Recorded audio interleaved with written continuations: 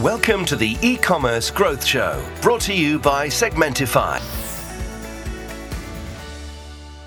Well, hello and welcome to the third series of the e-commerce growth show.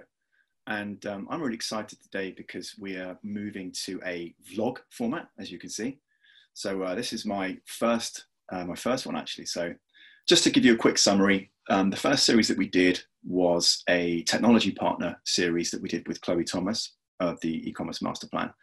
And that was really exciting. That sort of springboarded the show off really. And then I took a lot of the best practice from Chloe, which was great. And then we designed the second series, which happened to coincide with the COVID pandemic. And there were a lot of people that were in need of support in terms of, getting a new role or taking, getting more consultancy services and so on. So we were able to interview those guys, and that was fantastic support then. And then we thought, well, what do we want to do next? So we had a chat internally, and we thought, we've got 350 customers now in 26 countries, and we thought that, what's the best thing we can do to do something a bit fresh, a bit different around personalization? And so we had a chat to some of our customers and thought, well, why don't we reveal, if you like, some of the best practice and some of the challenges that they've been overcoming using Segmentify. So that's what this series is about. It's all about thought leadership in that respect. And in this episode, I'm really excited to introduce one of our customers called Inish Pharmacies. And one of the owners there called Paul O'Hay. Now, Paul is a pharmacist by trade, if you like. And as I mentioned, one of the owners and directors of Inish Pharmacy. And that is a group of pharmacies based in County Donegal in Ireland. And so he is a trained pharmacist, as I mentioned, but he heads up the digital side of the business and is our kind of key contact with our customer success team for Segmentify. And he's helped grow the inishpharmacy.com side of the business into one of the leading pharmacy e-commerce sites in Ireland. So I'm really pleased to invite Paul and hear a lot more about it. Hey, Paul, how's it going? Hi, Phil. Thanks for having me on. I'm glad to be part of the new season on the new vlog style podcast series. So yeah, no, really great. Thanks for having me. Hey, not at all. So why don't we start with a bit of an icebreaker as we normally do. And obviously, I've mentioned this many times, but I'm always so excited to hear people that have been involved in creating businesses and making them successful. I think it's a phenomenal achievement in its own right. But why don't you tell our viewers a little bit about how Inish Pharmacies came into being? And in particular, we were talking about your online journey, having started life as an offline operation in rural Ireland. So we were founded in 2009 in Carndonna in County Donegal. Initially just the one store, and our digital side of it didn't come on board until after we had moved to two pharmacies. So another small pharmacy added to it, and eventually we decided we need to have some sort of online presence. Like a lot of businesses, our first kind of foray into anything digital was a humble Facebook page. Eventually we decided, look, we need our own dedicated site. And at that stage, talking internally, we just felt, look, we don't want a website that's just going to be, like a yellow pages listing. It's just your opening hours and your contact details. If we're going to have a website, we may as well sell to people. One of the attractions to that was being based in a more rural area. There's only so much population on our doorstep that we can we can serve or have customers from. Mm-hmm. So we thought, why not just go for it? At that stage, there was no really dominant player in the Irish online pharmacy area. Mm-hmm. So we thought that can be us, so we can certainly strive to be it.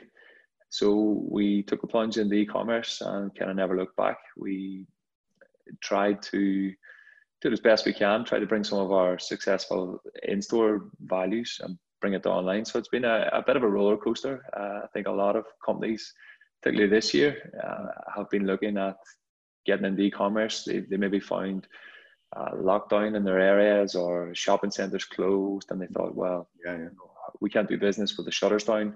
We need to look at e-commerce. So I think more and more people are realising that it's the way to go. And I think every business should embrace it, really. No, absolutely. Absolutely. Well done, for like you say, taking that plunge and making it work. Obviously there's loads of questions in that sentence alone around, how you went about going online, but I won't go into that because that's another area, but I wanted to let the guys know that the theme for today in general is actually focusing in on customer groups, effectively, we call it that. And I'm really keen to discuss this with you because, of course, because of that journey that you started in your rural offline situation, and then you now have both on and offline operations to draw from in terms of how you best serve those customer groups, and obviously continually strive to improve how you serve them. So why don't you dive into that and tell us a little bit more about it? So I suppose as we grew, we kind of had to realize, look, there's different types of people shop with us. We put a massive emphasis on customer care and service in store, and we tried to bring that to online as well. But as part of that, to do that as best we can, we sort of decided we need to really understand, why are people shopping with us? There's a lot more competition out there. Why do they come to us, and why do people keep coming back to us?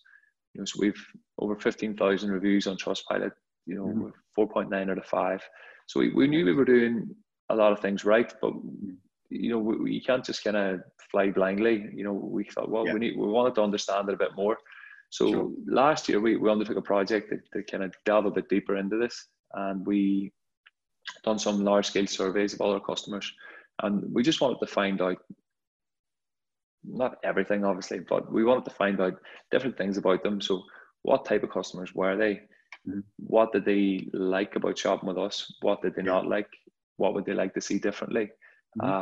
What's important to them? So behaviorally, what attracts them to stick with a certain company or a certain brand, or so we kind of tried to want to find out a lot of those things.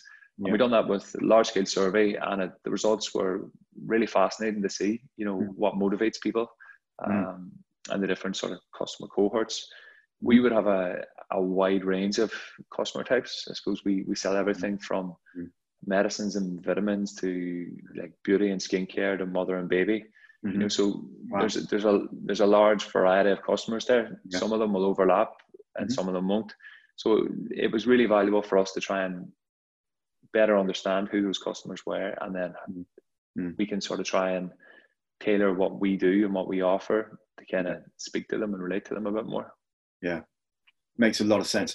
And actually, I'm just thinking off the top of my head here, in terms of a big mix of SKUs or products across multiple different kind of verticals almost within your site, that obviously goes straight into a situation where you're going to have a lot of different type of customer sets, and you're going to want to make sure that you are serving the right products or the right content, whatever it might be, at the right time to them. So we were talking, before, and you were mentioning how, it isn't just about Segmentify. I mean, 100%. There's so much other amazing stuff that you would have, been exposed to in terms of value, circumstances, and so on. Why don't you tell the guys a little bit about some of the more specific things that you found out, particularly from the sort of offline arena, and then how you were trying to then move that to the online space? Okay, so offline, especially in store, we've always had a real emphasis on looking after people, as in, can we help them? Are they happier when they walk out the door of the shop than they were when they came in? And that's been the kind of really simple foundation of everything we've tried to do. And all our staff on the first day, that's, emphasized beyond anything else, is that we look after the customers first and foremost. It's difficult to take that to online, and we're lucky that we have some really good staff in customer care especially, and they really do, try and get that across. Try and do the simple things and, follow up on things. And it sounds really basic, but those people do appreciate those things. Absolutely. I think everybody that's shopped online at some stage has had a bad experience somewhere. And there's always certain companies that you've maybe shopped with and you thought, I didn't really like that response. Didn't like the response, maybe didn't like how the whole shopping experience went. And I'm not saying we're perfect every time, but we do really try and follow up with people. And if there are things that need to be addressed, we try and fix them. So we talked about how we bring that to online. And one of the things was trying to have different touch points or different content on the site that can kind of relate to people. So it's not necessarily an overt sales strategy. It doesn't always have to be about sales. It's like, can we have certain areas of the site or certain parts of the site where it's content or product offering or just information that makes people feel comfortable, and I suppose if they feel comfortable and they trust us, they're more likely to come back and shop with us again and use us as a resource both for information and for products that they need. So one of the things that kind of came out in the survey that you mentioned was we found out so we have a lot of people who they're maybe carers, they may be caring for a family member or maybe an elderly person close by, or maybe they work as a carer. We find that we have a lot of people who are maybe digital parents, they're maybe busy parents, they've hectic work lives and hectic home lives, and they're trying to fit in stuff in between, and can we make it convenient for them? And with fast shipping, people can rely on it to get there to them, so they maybe were attracted to us for different reasons than say an elderly person who was finding they needed help with continence care, but they like to phone someone and speak to them. So it's two very different needs. You might have a digital parent who they want the convenience, they want the speed, they want to be able to do it on their phone at 3 o'clock in the morning after a feed. Whereas someone who's maybe in their 70s, they like to phone in, they like to talk to someone, they like to have the same people know them. So it's two different very needs, two different types of customers and different sort of ways of approaching them. But we also found out there was a lot of things people found important to them. So we tried to find out, is price the most important thing? Is speed of delivery? But one of the surprising things that came back quite prominently was there was a lot of people that what they said, one of the things that was important to them was sort of being environmentally conscious or eco-friendly. And so we looked into it a bit further, and it seemed to be there's quite a growing trend for people that want to support brands and companies that are making environmentally friendly products, less plastic waste, more renewable products. And we kind of thought, well, let's look into that, as part of our whole response to the survey. And we kind of try to delve in a bit further to it. So we thought, what can we do that would relate to this sort of customer cohort, or this sort of persona of a customer. So it was very interesting. As a company, obviously, we trying to make steps to reduce impact on the environment, like plastic waste, trying to use recyclable products. But we had the idea then, can we have a company that will allow us to support an environmentally beneficial project that our customers would also like, so it's kind of good for everybody. And we felt that this customer segment, if you want to call it that, that they would kind of relate to it, and they could sort of get behind it a bit. So that's where we ended up coming back to the sort of data side of Segmentify and using that to kind of solve this problem. That's brilliant. So you found this quite interesting segment of people, and it's interesting, isn't it? I don't know what your thoughts are on the kind of growing need for people to be environmentally friendly. I'd like to hope that perhaps it's education and awareness, and so on. Do you think it's that as well? Do you think there's any other sort of factors that have kind of increased that side of the eco-friendly mindset? It's hard to tell. I would say it gets portrayed in the media as a young, young person led kind of, not, I don't want to call it a movement, but but I would say people of all ages are becoming more aware. I think it is education. I think it's there's been big investigative journalism pieces that, you know, I've sort of highlighted the impact of particularly plastic waste. Yeah, absolutely. I mean, the amount of plastic waste and deforestation and things like that. That's it. The amount of, you know, coverage, I suppose, now of, you know, countries taking on other countries' plastic. And, you know, I saw a program, I think it was either on the news or something, and I think it was Turkey or Pakistan or somewhere, where they were basically receiving tons and tons of our plastic. And then, of course, you know, we're humans, right? So they were like burning it. And, you know, it's stuff like that. And I think the more that it's covered off like this, and I think, I mean, you know, our household definitely changed over the years from being much more, you know, naive and you know, to it. And now we're much more kind of careful, particularly in terms of recycling. Anyway, we make sure we recycle, but also try and keep an eye on packaging. And I've mentioned this a few times in other episodes, but I'm dumbfounded sometimes at the horrendous way in which items are packaged. I mean, I understand maybe in pharmacies, there's an element where you've got to have sanitized, you know, products. Like I get an inhaler, for example, you know, and yes, that's in a box, it's in a bag, you know, it's then in a foil thing. I think actually even that, you know, do you have to have the box and the bag and the other box, you know, and then the foil? Maybe you could just have the foil, get that in a bag. You know, it's stuff like that. So I kind of hope that it continues to drive forward, really, you know. Yeah, I think it's an evolving conversation. There'll always be some products that require a bit more protective, you know, for the likes of inhalers, they do need to be sealed and they need to be secure. But there's a lot of products, like even in our own industry, like sometimes you see the stuff and you're going, why does it need to be, you know, why does like 6 little roll-on deodorants need to have their own plastic tray and then wrapped in plastic? You know, there has to be better ways of doing it. And I think more and more companies are embracing that. Obviously, it'll take time because big production, manufacturing changes take a lot of time and money. That's a good point. Yeah, that's a good point. Yeah, so but people are sort of waking up to it. Yeah, no, for sure, which is great news, you know.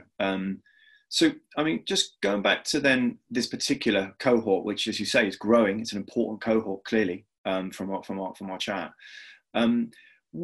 Just talk us through then how you were able to transfer that knowledge, that data, that analysis that you got into Segmentify. How did you realize, if you like, the way to serve that cohort better, kind of using Segmentify? So we came across a company, or not a company, a not-for-profit organization that basically they plant trees. They plant native trees all across Ireland, and it's very simple in its mission. We wanted to do something that was kind of transparent. There was no grey areas, and there would be people could get behind. But part of the problem was we didn't have the functionality to have, say, a donation option at checkout. You know, like any business, you want to maybe minimize custom development fees that would take time and effort, and you know, especially on a shared platform like ours, it's not always as feasible. So we decided that if there was a way in Segmentify that we could promote this product, and as a SKU, we created it as a SKU, a donation token. How could we kind of get that in front of people that might want to see it? So we spoke to our account manager at Segmentify, and basically we created a custom SKU, which was a donation token in multiples of like 25 cents. People could buy them as they needed to add from the basket. And we decided to use a recommendation widget and have a static option for mobile and desktop that would always have this appearing very relevant on the at the checkout page. So we didn't have it was a new checkout page widget that was created for us. We didn't we had our standard ones, you know, that we would have underneath, but we put this very prominently at the checkout stage on mobile and desktop, and we were able to sort of present that to people as they've gone through their shopping journey. And the results of it were really interesting. One of the beauties about doing it through Segmentify is you get all the data from the back end of it. So it was really useful and really interesting to be able to take a delve into the the stats in Trendify, for example, and get a look at, well, how often is this being bought? At what rates? How does it compare with everything else? And the results were really promising, I would say. It's been really successful. We're going to plant a hell of a lot of trees at the end of this year as a result of it. So that's good, and our customers have embraced it. Those customers that are environmentally conscious and they want to feel like they're making some sort of difference, completely. They've rode in behind it. Yeah, I mean, interesting. You mentioned then about Trendify, or the reporting side or the data side of Segmentify. What sort of data, what sort of metrics, if you like, did you kind of have a look at and to understand that this is definitely helping us as a business to serve this particular cohort better? Well, what we found when we looked at, say, some of our top performing products, by quantity and by revenue, we found some of those products, they would maybe, when they were added to basket, they would maybe convert at, say, about 35% of baskets. But what we found when people added the donation token for trees on the land, we found that those customers would convert at about 70%. Really? So it was a massive difference. So obviously the people who are adding that to basket, we can take from that straight away that they're much more likely to check out, they're more likely to complete the purchase. If they're adding that product, it's something that they are motivated to do, and I suppose it's not motivated by something that they will necessarily get in return, like a product. It's something that they are doing to make a difference.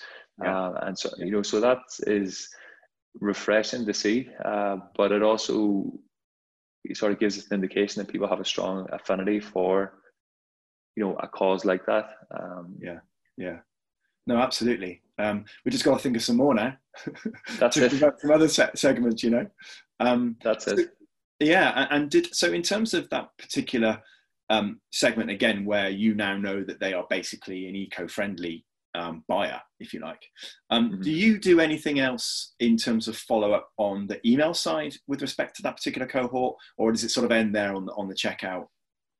No, we can then take that, and what we've started to do is tagging certain products as like an eco-friendly product. So it might be companies that have a strong commitment to recycling, to less packaging, to refillable type products. So we can then take that data and then present other products to them that they would quite possibly have an interest in. It might be bamboo toothbrushes, or it could be it could be anything that's interested in having a positive impact on the environment. So you can take that data then and sort of follow it up. Do you do that yourself, like through MailChimp or anything like that now, or? We do that at the minute. So we're tagging products at product level, refinement options, so that they can easily sort of identify them as like an environmentally friendly product, and then we can then send targeted mail campaigns to those particular customers with more relevant products, which I suppose is the key thing in personalization. As we all know, it's getting the most relevant products to the relevant customer sets. Absolutely. I mean, using that machine learning that you're getting to convert those cohorts, as you were saying, and then using that same information to try and drive other offline channels, like push notification or email. Do you use any sort of push notification campaigns as well? We've tried to embrace as many aspects of the Segmentify platform as possible. So we use some push notifications. We've all the sort of your standard order follow-ups, your back in stocks. They're very handy. They just it's great to have them running in the background. But I suppose it'll not even end there when it comes to Segmentify, because it's machine learning. We can rely that it will learn that people who are making this donation, for example, they'll also start to buy these products that we've tagged as, and even in the recommendations, it'll start to show them more eco-friendly products because they've shown an interest in buying. Absolutely. And buying other ones. So it's great, especially for like every business has its time pressures and staff pressures. So it's especially in a, you know, an SME like ourselves, it's great to kind of know in the back of your mind that personalization and relevant recommendations are being looked after in the background. Absolutely. I mean, it's, as you know, I mean, you went through your rigorous testing before you chose us, you know, and we're a very passionate team, very privileged really to have, you know, such clever engineering under the bonnet. As you know, Murat is a PhD, you know, lecturer in machine learning, and built the whole team off the back of that kind of, you know, learning. And the team he's got now are all his students, pretty much, developing and pushing the product forward every day, which is just a fantastic place to be. And obviously, because the background to the algorithms were actually originally in cybersecurity, when they pivoted it to you know, some clever, one of Murat's friends, a clever entrepreneur, just thought, hold on a minute, if we pivot this to e-commerce, we're really going to help because of the speed, effectively, and the learning accuracy. You don't have any, you don't even have milliseconds, you know, to detect a fraud, a network hack. So when you've only got sort of milliseconds stroke minutes, if you're lucky, on a website, it's obviously critical that you're learning super, super quick. So of course, like you say, if you've just clicked on a environmentally product or any of the products that you were talking about in a particular cohorts of customers that you know you have, whether it's like you say, that carer or that mum or whoever, that then really you want an immediate step change in the way in which associated or complementary or products that you think they're likely to be interested in whilst they're browsing in that very, very short space of time. So that's what we continually find, and so excited really to be able to help brands to do that. One thing I was going to ask you actually is, so obviously we have an on-site search kind of widget at the moment. I'm not actually sure whether you use that, but we're also developing that out into a merchandising tool, if you like. So with lots of products and lots of different cohorts and so on, how do you currently merchandise? In category level, or yeah, how do you currently sort of merchandise your category pages so that they're relevant, you know, I don't know, in terms of certain products that you really need to be visible all the time versus ones that you'd rather suppress, actually, in terms of them being shown up in a recommendation all the time, so you don't need to have it. Do you know what I mean? How do you do that at the moment? Like, we would have, I suppose we have about 7,500 products on the site at the minute, so it's you just can't do it manually. You know, there's obviously certain key ones that you might put that you want to have always further to the top. All our category pages, one of the things, it's very simple, but it works very well, is the top sellers, the widgets that we would have across the top kind of take care of a lot of the kind of hot sellers. You know, there's certain ones you might want to manually push up a bit, and we do that. But there's other ones that you know, the best selling products in this category, which is they just work. You know, it's really simple. They just they make it, you know, you can see the difference that they even make. There are certain times where we might have different promotions that we want to have, say at basket level, for example, promote certain it might be seasonal categories, and we'll maybe put filters on those, so those particular product groups are the ones being shown. We've dabbled in different things on prices now, but sometimes we'll use seasonal products to push those particular categories at basket level. No, that makes sense. I forgot actually about the widgets on the actual category pages. I think that's really powerful. And then I think on top of that, you know, as we develop, a lot of our customers are really keen to start to merchandise with the same kind of logic and flexibility you have over things like the widgets to actual category pages, you know, and search return pages, for example, and faceted search. So that's a very exciting area that I think with a business with 7,500 products, that would be really beneficial, I think, in terms of even more kind of intelligence, if you like, behind the way in which the category pages are actually being viewed by different users within that split second. And excited to there's a lot of scope that we can do. One of the other things we've started exploring is the banner options. Oh yeah. So being able to have sort of relevant banners and graphics that will, relate to certain customer cohorts. And we're talking with our account manager about that at the minute. Just trying to delve a bit more into which sort of customer groups that we like this kind of, not target, but present this information to. Present different banners, and it might be a banner going to a particular landing page for certain product groups. It might be taking to the page, it's more informational content, but that particular customer group might find it very interesting. So there's so much possibilities there. So the banners will be something that we want to work on now over the next sort of couple of months. Get them rolled out in time for peak. It's going to be a bit of a push, but that's all I suppose one of the beauties of it. You've got your big peak seasons, and you've got the big build up to it. You try and squeeze as many of these things in as possible. Absolutely. And I think, as you say, it's testimony really to being able to sort of work alongside our customer success team. So you don't have to do it all by yourself. We work together, kind of extension of you, which sounds like it's pretty useful, especially when you come up to peak and you won't have the time to do it all yourself. Well, previous to using Segmentify, we were using one of the other major personalization platforms, and one of the main differences with Segmentify that we found is that having the regular meetings with our account manager every month, and then you can get more if you need within that, but certainly every month you review everything, you make the changes, and that you just don't maybe see that with other platforms. That it's very easy in a busy environment to just leave stuff and say, I'll do that later.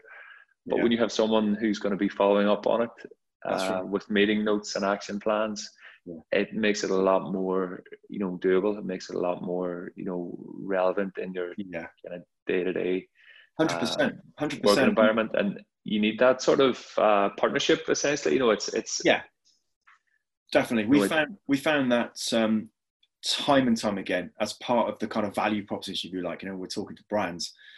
What's shone through all the time is the fact that we're a very frictionless solution, especially at the kind of evaluation stage, because I suppose, I don't know, maybe the culture of Segmentify, we need to earn our stripes before we do anything.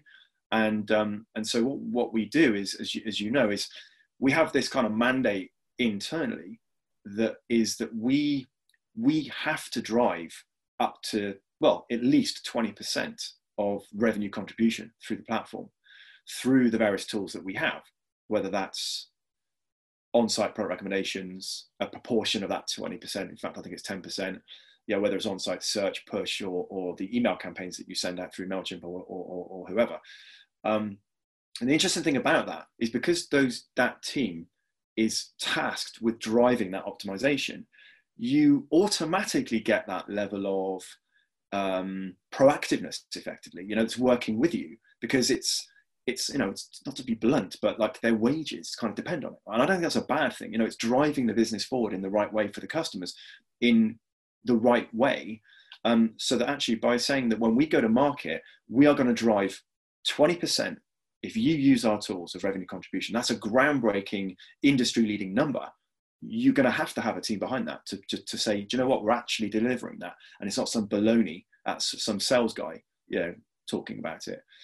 So that I found really, really encouraging, and I'm really glad that sort of filters through to the front line when we're having this chat. Just finally, sort of diving over onto the Bannerify side, or Bannerify, or whatever, and content in general as well.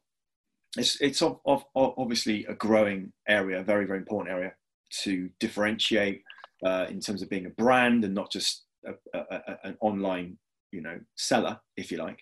That ability to differentiate, and one of the things that we're doing to try and help with that. And you mentioned sort of different banners for potentially different cohorts that then go to different landing pages. That's an interesting comment, because one of the things that we're working on at the moment is an integration with a content creation profile technology, if you like, called Styler. I'm sure you've probably heard of. But there's a few of them out there. But with Styler in particular, it's a good little product. It's well kind of it's well situated, I suppose, in terms of our product as well. And so one of the things you mentioned in terms of serving a different landing page, for example, to a different segment, we're actually working on that exact scenario right now with them on integration. So the idea is that you might have an eco-friendly cohort, or a VIP cohort, or a lapsed customer cohort. And you want to, first of all, identify that, send it over to Styler, say, and then you've created a content page for that particular cohort, which, if it's, for example, it was a VIP segment, then you would probably have that new range or peak thing, or whatever it might be, whatever the sort of campaigns that you drive. And there will be a certain different set of products out of your SKU set that you will be showing to that particular cohort on that landing page. But for a different one, say a bargain hunter, then you want the same campaign, but you don't want to be showing the same VIP products to non-VIP segments. So this idea of being able to spin up, let's say for argument's sake, 5 different content landing pages for 5 different segments. And then you can then drive your campaign knowing that each of those cohorts, as we pick them up, will be driven to the same type of landing page, but with a slightly different set of products or messaging on it that will be better and tailor-made for that particular cohort. So yeah, that sounds fantastic. Like, it would be, at the end of the day, it's trying to have that relevant product set, or product offering, and the relevant information and content for people that they're going to be interested in. You know, that we want the people to stay on the website, and we want them to come back to it. So anything that can make it personalized pages for the particular product or particular customer groups, then I'm all for it. You know, awesome. And something that makes it a seamless integration, that makes it easy to roll out and adjust and just gives you speed. You know, that's what you need. Like, I mean, it just gives you some speed to be able to go to market with some of this stuff. You know, and it's the same with like the idea behind shoppable content. You know, the ability to be able to knock up a blog, but you don't really want to just knock up a blog that shows information, and then you can't really easily continue the customer journey, because sometimes they're often dead ends, or you have to manually curate it. And then if you've got 7,500 products, all of a sudden you're manually creating something that then goes out of stock temporarily or something, and it goes to a 404 or whatever. So it's the same idea as as you know this anyway, we interrogate the entire site, if you like, when we build our widgets and place them in the divs and so on. And it's the same as if you have content pages that you want, you know, real-time one-to-one product recommendations kind of floating into, so that you don't have to manually create them and get the best out of the customer journey from the content as well. Because have you got plans to sort of develop content in general, and it's been more of a time thing because you've got so much other stuff to do? It's more of a time thing. We've a lot of different plans and sort of drafts, you know, already prepared. But it's like any small business, it's getting the time to sort of roll these out. So anything that kind of makes it a bit more seamless. You know, I'm always interested in it. Makes it a bit more less time pressure. Absolutely. You know, I really appreciate our chats because we learn so much. I mean, around the merchandising developments, the on-site search developments, things like the style and the content side. You know, we're all driving it to try and make your life easier and easier in inverted commas, you know, within that particular area, and of course lean on us more and more to be able to drive those gains for you. You know. Well, listen, that was really, really cool. Really enjoyed chatting. Our first vlog of series 3, so I'm super chuffed. And so, what's the kind of best way that our viewers can get in touch with you, Paul? You know, in terms of best practice, Segmentify, personalization in general, or, you know, Inish as a business. What's the best way for guys to get in touch with you? For me personally, you know, you'll get me on LinkedIn, or my email is paul@inishpharmacy.com. You'll find Inish Pharmacy on all our social channels, just @InishPharmacy. You can kind of get a flavor for some of the stuff we're doing. We're trying our best, as to say. We'll never get everything perfect, but we'll get a good stab at it. You know, we have a great team that really work hard to look after customers, and thankfully customers seem to respond well to it. So hopefully, you know, over the next 12 months, we can keep sort of pushing out a few new product offerings, service offerings, and we can keep driving things forward a bit. Fantastic. And so, not to put you on the spot, But just, do you have one little nugget or one key takeaway, one thing you want to let the viewers know, anything you want about life, about best practice, prioritization, whatever you want? A bit of a wide-ranging question there. That's I would it. say, for any business who's doing retailing, it sounds very cliched and simple, but can you do the basics right? And for the orders that you have, look after those customers. Do it fast, do it transparent, do it, nice and reliable. And once you have that basic right, a lot of those people will hopefully come back to you. And some people can get a bit distracted by fancy bells and whistles, and they don't maybe look after what they've already got, and that's your existing customers. And that would be my main thing, is do the basics right and take it from there. 100%. And it's funny, actually, my boss has a similar mindset, and he says, I think it's don't do any magic, don't, like, do a few things really, really, really well. And when you detect you're kind of coming out of that circle and you're doing some magic, like, don't do it. When you find yourself diluting out that kind of core focus, do a few things really, really, really well. Don't try and spread yourself too thin. It's the same sort of thing, isn't it? But I think so. No, that's really great, Paul. Thanks so much. So I mean, as I say, thanks for the chat. It's amazing. Guys, I hope you enjoyed watching this maiden vlog of our third series. I know I always said on the back of the podcast and stuff, but if you want to support us, we really appreciate it. Any feedback, any topics or questions, or you want to be on the show, give me a shout anytime at phill@segmentify.com. And if you can, add any comments or leave any reviews and so on, we're always really, really keen to hear what you think about it. All right. But thank you so much for your time. Thank you once again, Paul. Been lovely to speak to you. Thanks a million, Phil. It was great to be part of it. Very interesting. And it's always nice to have these sort of chats. And, Absolutely. We can always pick up different bits from it. Oh, completely. Yeah. And take care, everybody. And we will speak to you again very, very soon.